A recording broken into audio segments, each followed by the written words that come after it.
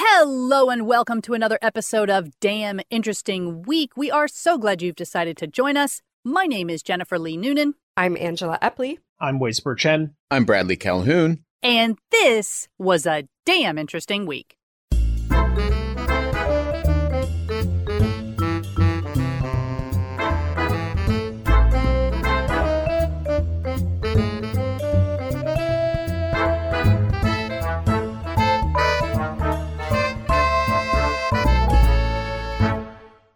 So let's get started with our first link. First link. From the Smithsonian Magazine, this is an article on how the U.S. almost became a nation of hippo ranchers. I know, it sounds absolutely preposterous to our modern mind, but in 1910, as recently as 1910, a failed House bill sought to increase the availability of low-cost meat by importing hippopotamuses that would be killed to make, quote, lake cow bacon. Wow. No. I gotta say, I'd like to try lake cow bacon. That doesn't sound bad. But those are three things that don't usually go together, though. Right. Yes. None of those match. But only by an act of oversight by God, surely. Right? Sure. All right, but we're going to go a little bit further back to 1884 to set the scene, where the water hyacinth delighted audiences when it made its North American debut at the Cotton States Exposition in New Orleans. Now, this is a plant that's got these delicate purple flowers, glossy leaves, and it's from the Amazon, and it was poised to become the new frontier of ornamental gardening, according to the fair organizers. And yeah, they handed them out to anybody who wanted them. But they didn't realize how quickly the plant was going to overtake everywhere. So it spread like a virus, first in Louisiana, then in Florida. Within 20 years, it had overtaken waterways across the South, threatening long-established trade routes, which, the environment, but once you get into the trade routes, we got to do something, right? Workers who were hoping to halt the hyacinth's growth, they would just break the plants apart. They would dredge them from the riverbanks. They even tried soaking the blooms in gasoline and setting them on fire. But nothing fazed the plant. So these poor Southerners are waging this never-ending botanical battle. And a second crisis starts to bubble up in the United States. Now, around the turn of the 20th century, inexpensive meat, which had up until then been a product of American prosperity that had long been available even to the poorest immigrants, started getting into short supply. Meat packers were blaming grain prices and cattle shortages, and the butchers were blaming the meat packers, and most everybody else was blaming the Beef Trust, which was a nickname for the nation's largest meatpacking companies for, quote, conspiring to profit at their expense. So, okay, the only way to solve both problems at once, according to Louisiana Representative Robert F. Broussard, was to embrace hippopotamus ranching. Two birds, one stone. So on March 24th, 1910, Broussard stood before the House Committee on Agriculture to lay out the details of his American Hippo Bill. And yes, there is a link to House Resolution 23261. Now, he believed that importing the hungry herbivores from Africa would not only rid Louisiana and Florida of the hyacinths that were smothering their waterways when the animals were good and fat, because on average, hippos weigh between, 3,000 and 9,000 pounds. Wow.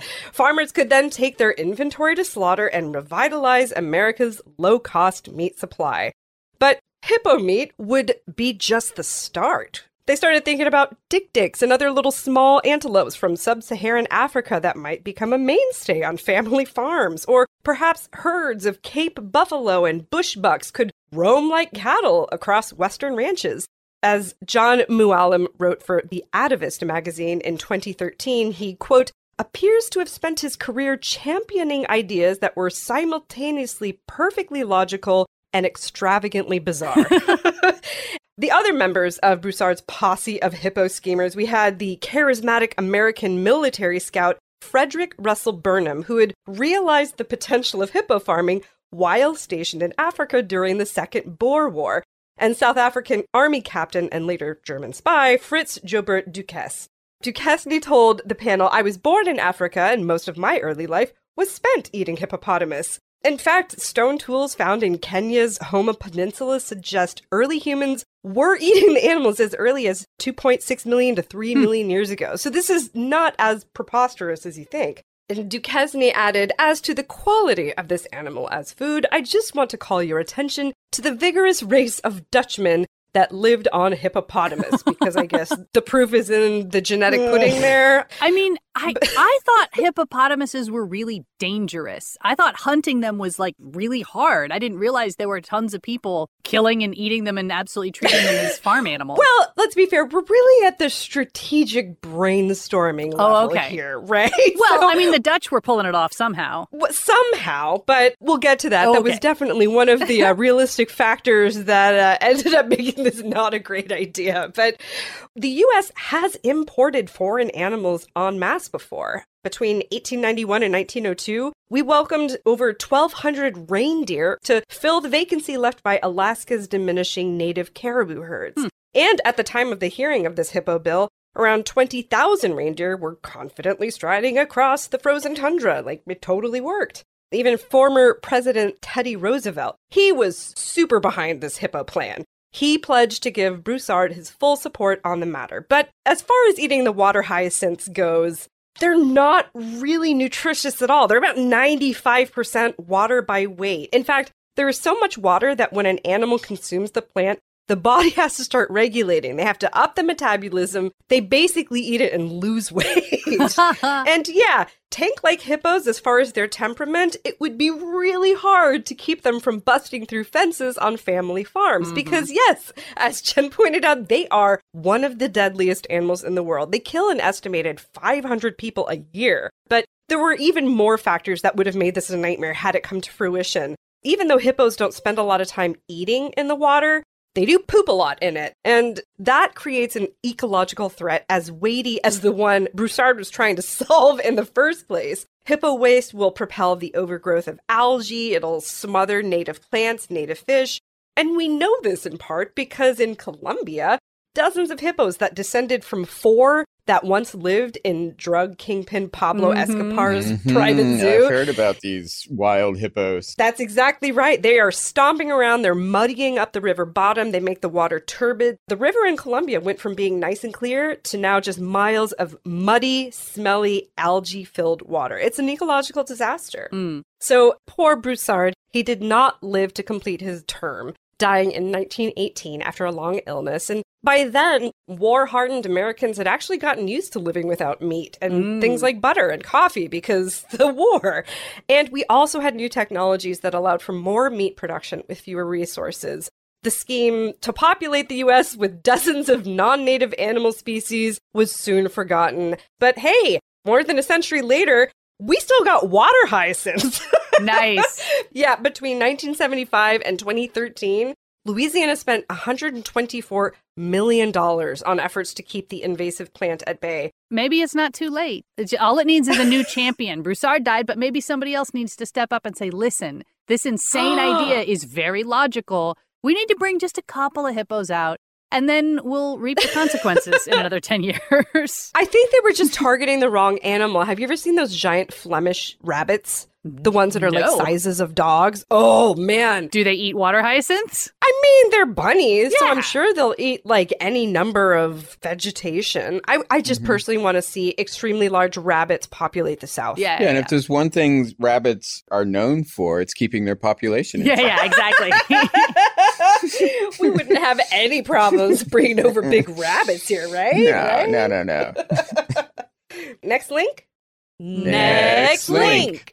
This article comes to us from Vice.com, and it's titled, Maryland License Plates Now Inadvertently Advertising Filipino Online Casino.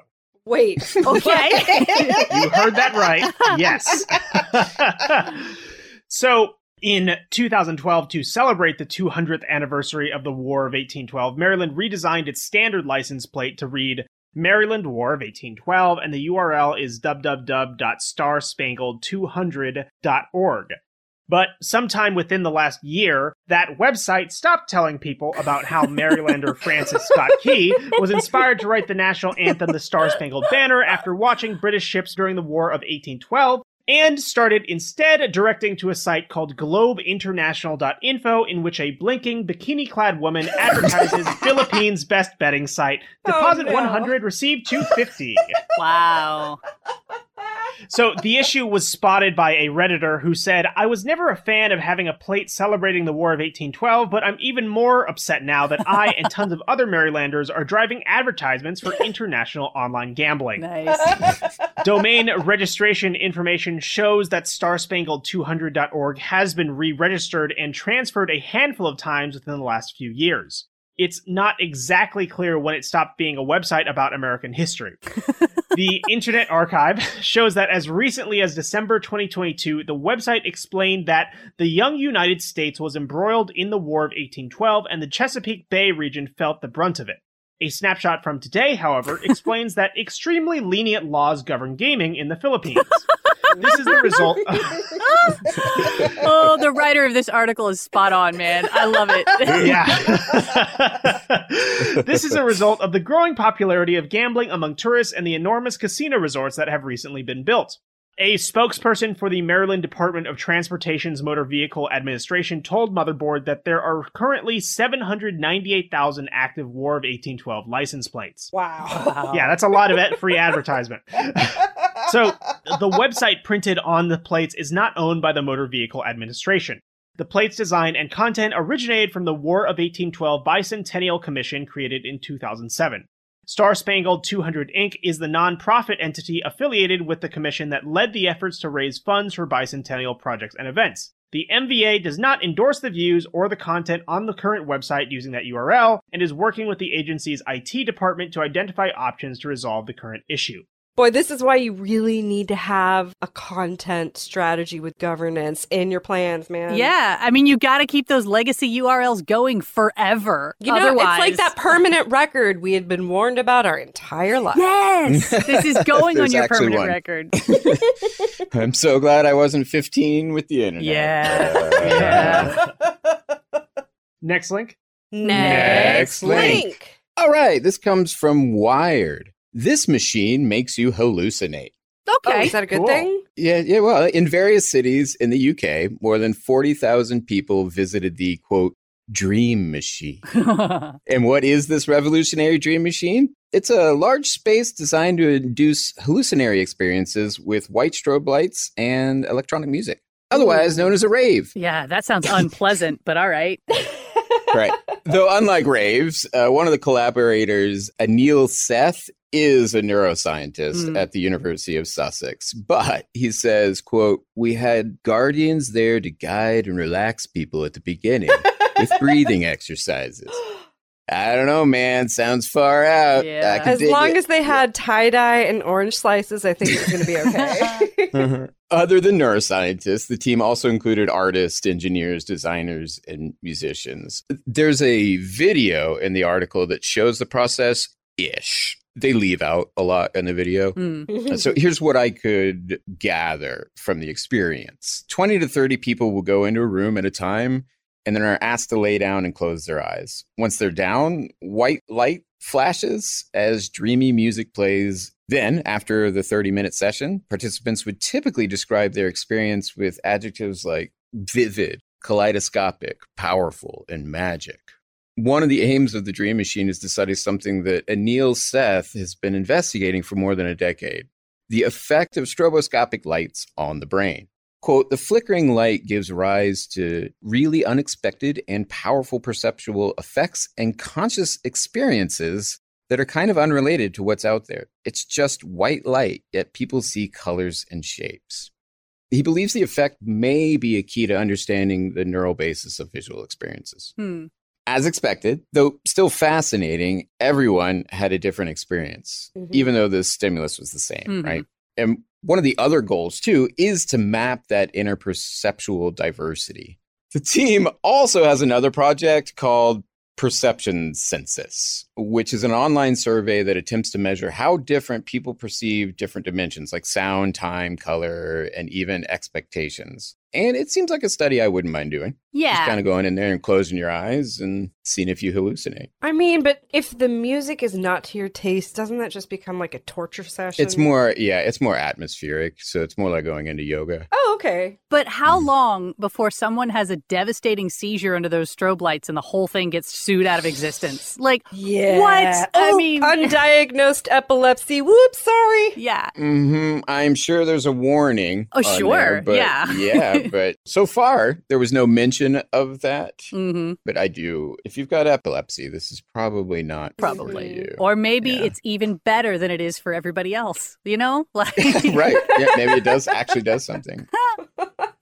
Already, more than 20,000 people from more than 100 countries have taken part in the census, making it the largest of its kind. Only 7.86 billion people left to ask. Right. Hmm. Honestly, it's a good track record. If they've had that many and no one's died yet, it's probably safe. Well, no, I'm sorry. Let's be clear. The 20,000 people are for the census. That's the census of just asking about perception. Okay. They've had 40,000 for the Dream Machine. So even more for the Dream Machine. Okay. All right. And nobody's sued yet. I mean, it is in the UK. I don't know how litigious they are compared to us. Right. But so the best part about this is if you want to go, if you're in the UK, you can trip for a moment. It won't last long and it isn't illegal. Wait, sorry. They heard me talking about it. It's now illegal in the state of Texas. Is it really? No. Okay. I thought maybe by the time you edit this, Right. I don't know. Yeah. Next link. Next link. All right. This next one is from The Guardian, and it's called Australian Scientists Create New Class of Titanium Alloys. So first, let's talk about titanium a little bit. It's sometimes known as the magic metal because it's incredibly strong and durable, but also lightweight. Titanium is also more corrosion resistant than even stainless steel, which means it's a great choice for use in submarines and desalinization plants. And it's biocompatible, which allows over 1,000 tons of titanium a year to be made into bone implants like rods and pins. It's also critical in aeronautics, where titanium constitutes about 20% of the weight of a typical aircraft. But for the most part, all of these uses are not actually pure titanium. There are a number of titanium alloy recipes with slightly different properties, but by far the most common is Ti6Al4V, which indicates titanium plus 6% aluminum and 4% vanadium. It was invented back in 1954 and currently accounts for more than 50% of the market for titanium. On the other hand, there are also some alloys that are so bad they're considered scrap metal. Oxygen in particular is sometimes called the kryptonite of titanium because it tends to make it very brittle. Another unhelpful substance that can work its way in is iron, which causes the titanium to segregate into defect flex. And I don't know what that means. I wish they had a picture of how segregating into defect flex is different than breaking, but... Or like rusting in a way. But that's Yeah, what that just feels like not only specific, but like super sneery. Like, defect flake, rejection. It's very judgmental. Yes. But recently, Dr. Ting Ting Song and Professor Ma Chan of RMIT University in Australia have developed a method for 3D printing titanium from metal powder. And of course, this is useful in all the ways that 3D printing is useful because it means we can create shapes instead of machining them. But it also means that they can produce nanoscale-sized titanium crystals within the alloy. And it turns out that when you exert that level of control over where every single atom goes, it's actually fine to have iron and oxygen in the mix. They just have to be distributed properly. In fact, not only are oxygen and iron not a problem anymore when you're using 3D printing, this new prototype demonstrates that when the iron and oxygen are arranged in exactly the right way, they do just as good a job as the vanadium and aluminum in the first place, while also being considerably more abundant and inexpensive. And even better, because they're arranging each atom within the piece, they can create pieces which have different properties at different points along their length. So, for example, one end of a titanium rod might be more ductile, which then slowly fades into greater strength at the other end of the rod. Another benefit of using iron and oxygen instead of aluminum and vanadium is sustainability, because junk titanium with a high iron and oxygen content could theoretically be broken down and recycled into this new alloy. And it's also not an accident that all this research happened in Australia, because it turns out that Australia is #1 in the world for titanium mineral reserves. So I guess if you're looking for somewhere to invest, like Australian titanium manufacturing is going to be a hot market in the next decade. And, you can recover metal rods out of corpses, I guess, now. Yeah, I have titanium in my neck. So, yeah, I guess they can take it out. Yeah, please don't. No. Something. It's doing something very important right now. We're going to keep it where right it is. now, yeah, right. But I'm saying after I'm done using it, I'm not going to use it forever. And, it's probably going to have a lot of oxygen and iron in it at that point, because you're full of that stuff. Oh, so weird. Next link? Next link. We have a lovely piece from Atlas Obscura, the historic Grand Canyon adventure 2 women had for science. Huh. So we're going to go back to the summer of 1937. We have this esteemed botanist and a local innkeeper, a man, who got to talking. And they patched a plan to run the Colorado River through the Grand Canyon. Now, a journey like this had never before been attempted. The botanist from University of Michigan, one Elzada Clover, she intended to make the first ever botanical survey of the river and its environs. Now, the innkeeper, one Norman Nevels, he wanted to commercialize trips down the Colorado River, despite never having run the river himself. He was an entrepreneur, shall we say. Right. So, the next summer, Clover and Nevels, along with 2 other boatmen, a photographer, and botanist Lois Jotter, Elzada's close friend and a University of Michigan graduate student, set out. Newspapers had little doubt the hodgepodge crew would fail, even perish on the river. Women like Clover and Jotter weren't sturdy enough to survive the journey, journalists wrote in papers across the country. And it was weird to begin with that these women were in science at all at the time. Like, Clover had a doctorate in botany, and Lois Jotter was just a few years away from getting hers when they went on this expedition. And at that time, there were not many women getting doctorates in anything, let alone a scientific field. But this was a time when botany was changing.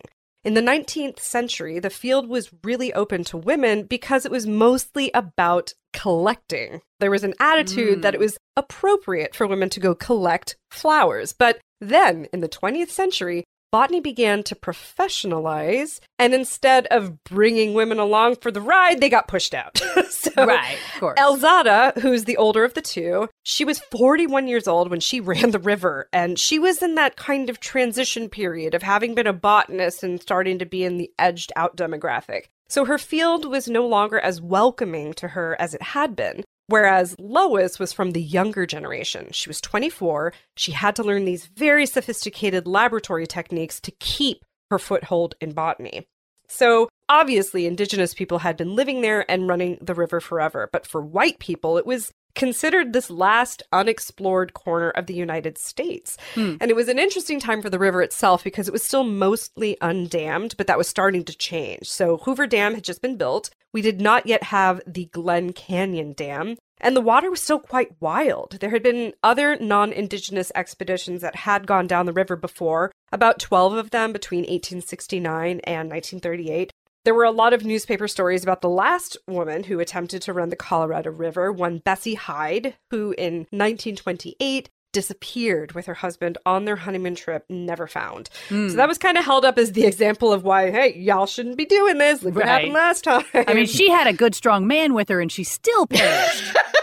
Several men, even. I mean, they had several men with them. But, that fear wasn't unfounded. Lois actually packed up all of her stuff before she left. So if she didn't come back, she basically settled her affairs. So whether it was a secret fear that they might not return or just the hyper practicality of a woman who has, a PhD in botany, outwardly, they were still saying to the family and the press, like, this is going to be fine. We've got better maps. We've got better boats. Norm Nevels is very experienced. All of those were, of course, total lies. Norman Nevels had never done the trip before. The boats were a design that had never been tested. And by the way, there is a picture at this point of the article that shows the boats looking like some handmade summer camp situation. Like, not something I would have felt good about going in at all. But Elzada and Lois really wanted this opportunity to collect plants, and so they knew there were going to be risks, there were going to be hardships. So they started at Green River, Utah, and they had a couple of nice days floating down the Green River, which is comparatively calm. Then they hit the Colorado River, and they're going through pretty big canyons. We go through Cataract Canyon, Glen Canyon, which is now underneath Lake Powell, but it wasn't at the time, and then the Grand Canyon. Now, they're ending the trip at Lake Mead, which is filling up behind Hoover Dam, so it's a journey of over 600 miles. There are 6 of them altogether, and the theory going in was that the 3 men, big burly men, they're going to row the boats, they're going to take care of the boatman duties, and the women are going to do the woman stuff. They're going to collect plants, right? But they quickly realized they were all going to have to pitch in to get the boats down the river. So with all the attention of just transport, the women had very little time to actually collect plants. They had to get up early before dawn. Then they would stay up late after sunset. That was their plant collecting time.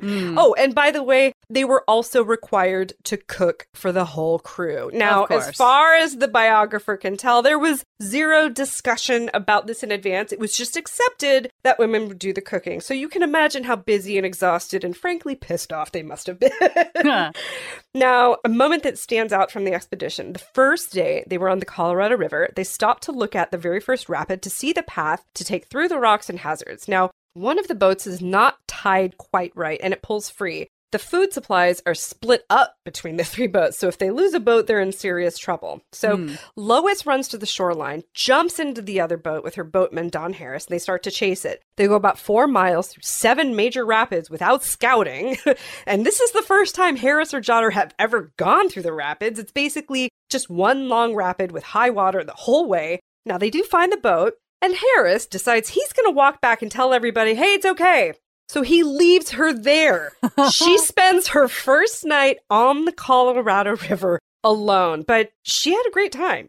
She says she just sat there, had a wonderful time, wasn't upset about it. All right, so the expedition was a bit hairy, but did they get the work done? Oh boy, did they. So they published 2 papers about the botany of the river. They included a plant list of over 50 species, and they're still being used today. They're the only botanical papers that were published about the region before Glen Canyon Dam was built in the 1960s. So it's one of the few resources you can use to recreate a picture of what the river looks like before all the big dams went in. Did they find any water hyacinths is the question.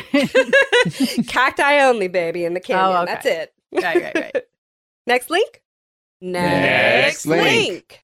Got another short one for us to combat a bit of misinformation. This one comes to us from TheGuardian.com. It's titled, U.S. Air Force Denies Running Simulation in Which AI Drone Killed Operator. I heard about this. So they're denying that it happened. Okay. Wait, yeah. It was just a simulation, though. It wasn't like an actual run. Well, it wasn't even a simulation, is the Correct. So, the U.S. Air Force has denied it has conducted an AI simulation in which a drone decided to, quote-unquote, kill its operator to prevent it from interfering with its efforts to achieve its mission. An official said last month that in a virtual test staged by the U.S. military, an Air Force drone controlled by AI had used highly unexpected strategies to achieve its goal. Cole Tucker Cinco Hamilton described a simulated test in which a drone powered by artificial intelligence was advised to destroy an enemy's air defense systems and ultimately attacked anyone who interfered with that order. Hamilton, during the Future Combat Air and Space Capabilities Summit in London in May, said the system started realizing that while they did identify the threat, at times the human operator would tell it not to kill that threat, but it got its points by killing that threat. So what did it do? It killed the operator. It killed the operator because that person was keeping it from accomplishing its objective. He also said, we trained the system, hey, don't kill the operator. That's bad. You're going to lose points if you do that. So what does it start doing? It starts destroying the communication tower that the operator uses to communicate with the drone to stop it from killing the target. Yeah. No real person was harmed. But again, this did not happen. So Hamilton, who is an experimental fighter test pilot, has warned against relying too much on AI and said the test showed you can't have a conversation about artificial intelligence, machine learning, if you're not going to talk about ethics and AI. However, in a statement to Insider, the U.S. Air Force spokesperson Anne Stefanik denied any such simulation had taken place. The Department of the Air Force has not conducted any such AI drone simulations and remains committed to ethical and responsible use of AI technology. It appears the colonel's comments were taken out of context and were meant to be anecdotal. And they didn't really get into the details, but I did see a little speculation on Twitter, who knows. But what it sounds like actually happened is it was really just a bunch of people speculating around a desk and just talking like, what if you ran this simulation? Well, this might happen, that might happen. Right. And then in more absurd outcomes, somebody else apparently said, and I'm sorry, I cannot pull any sources on this, Twitter and my brain. But they were basically like, well, we don't really need to run the simulation because we already know what would happen because we talked about it. Right. So this whole thing is a whole bunch of nothing made up based on absolutely no actual simulation or anything like that. You know what we should probably do is increase the budget so these find minds have even more money to fuel these. Hey, we already did the work just now. We don't actually got to do it. I was going to say, I've seen on recently, University of Texas has a new master's degree for AI. Now, I noticed the one class that was absolutely required with ethics. Well, that's good. Right. I think also maybe they're having a hard time coming up with enough courses for an AI master's degree. So they're like, oh, this is one we already have. We have an ethics course. Let's put that in there. Well, to blame AI or to have fear of AI is so misplaced. I think it obscures the real fear, which is who's driving the AI. Right. Well, and I think some of that fear comes from knowing that we're actually a problem. And so when AI figures that out, we're going to wipe us out because that's the thing to do. If there's a better intelligence out there, they'll realize that we're actually dumb. Right. That's why aliens haven't contacted us yet. We're a bunch of idiots. They're waiting for us to get over There was an article ourselves. about that recently, but you'll have to look that up. Right. There was a whistleblower. And I it's saw probably that. the strongest confirmation from a government official that we have vehicles, and there was even stuff about like we have non-human bodies. Huh. So I'll just let y'all sit with that. Right. Go look that one up. Yeah. Yeah, that was yesterday. I saw that it was on like CBS or NBC, the whistleblower. Yeah. So it was in the legit news too. So there's things to be afraid of that aren't human. We can be afraid of more than just ourselves. Seems to be working these past 5 years. Next link. Next link. Okay, we're going to end this one from an article with a new atlas. Indoor plants are surprisingly good at devouring carcinogenic toxins. I feel like they keep going back and forth on this. They're like, live plants in your house are great. No, they're useless. No, they're wonderful again. But I'll take the latest news. So they're good They now. are specifically good at ridding your home of carcinogenic pollutants. It is a sustainable, low-cost way of ensuring the air you breathe is cleaner. And given that we spend 90% of our time at home, school, and the workplace, I guess I don't know where, they literally made up that stat. But anyway, we got to make our air 100% clean. of it breathing. Like, I don't know about y'all. I don't spend any of my time not breathing. So. So the air pollution we're worried about the most in this context is gasoline vapor, which has the big four VOCs: benzene, toluene, alpha-benzene, and xylene. And these are super toxic compounds, highly carcinogenic, associated with respiratory disease, central nervous system degeneration. It is super, super bad. We've even got studies showing that gas stations can affect the concentrations of these chemicals inside schools up to 820 feet away. It's seriously bad. But we've got researchers from the University of Technology, Sydney, Australia. They showed just how efficient plants are at ridding indoor air of these nasty toxins. So conventional air cleaning tech like filtration devices in heating, HVAC, they can't remove gaseous pollutants from indoor air. But the ability of plants to remove a broad range of contaminants from the air has long been known. We just hadn't done any research to test how effective they were doing it until now. What the scientists did was make these small live green walls using indoor plants known for photoremediation abilities. They tested 9 of these systems. Each of them contained devil's ivy, arrowhead vine, and spider plant. They placed these living green walls in sealed chambers, exposed them to compounds, and then used gas chromatography mass spectrometry to measure all of the compounds. And what they found was that the removal of the compounds was really high. After 8 hours, all compounds were reduced to less than 20% of the original starting concentration. That's a really big deal. Yeah, And that's a lot. yeah, they also found that the concentration of pollutants influenced how effectively the plants digested them. So the more concentrated the toxins in the air, the faster and more effective the plants became at removing the toxins. So get you a spider plant. They're even pet safe, y'all. Question. where does it go? Do you touch the plant afterward and just immediately die? Well, no, I think it's like converted in the plant and they poop out oxygen for us. That's kind of their So it's deal. broken down as part. It's not just segregated. It's like destroyed. I mean, Ideally. listen, We hope. New Atlas didn't tell me whether it's getting stuck in the where soil. all that extra Right. benzene is going. Right. It's going to make a plant better, stronger, smarter, and our tool for surviving this new future. Just get you some plants for your house. Listen, I mean, worst case scenario, you just get a new plant every couple of months and throw the old one away in a It's like a new biohazard filter. bag or something. Just still get a plant, though. They make all your Instagram pictures look better. That's true. And that's There what you go. matters. That is what matters.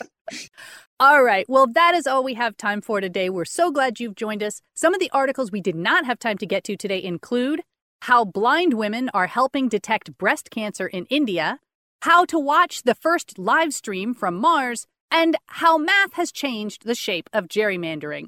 So all that and more, plus everything we talked about today, can be found on damninteresting.com. If you like our podcast and want to support us, you can do so at patreon.com/damninterestingweek.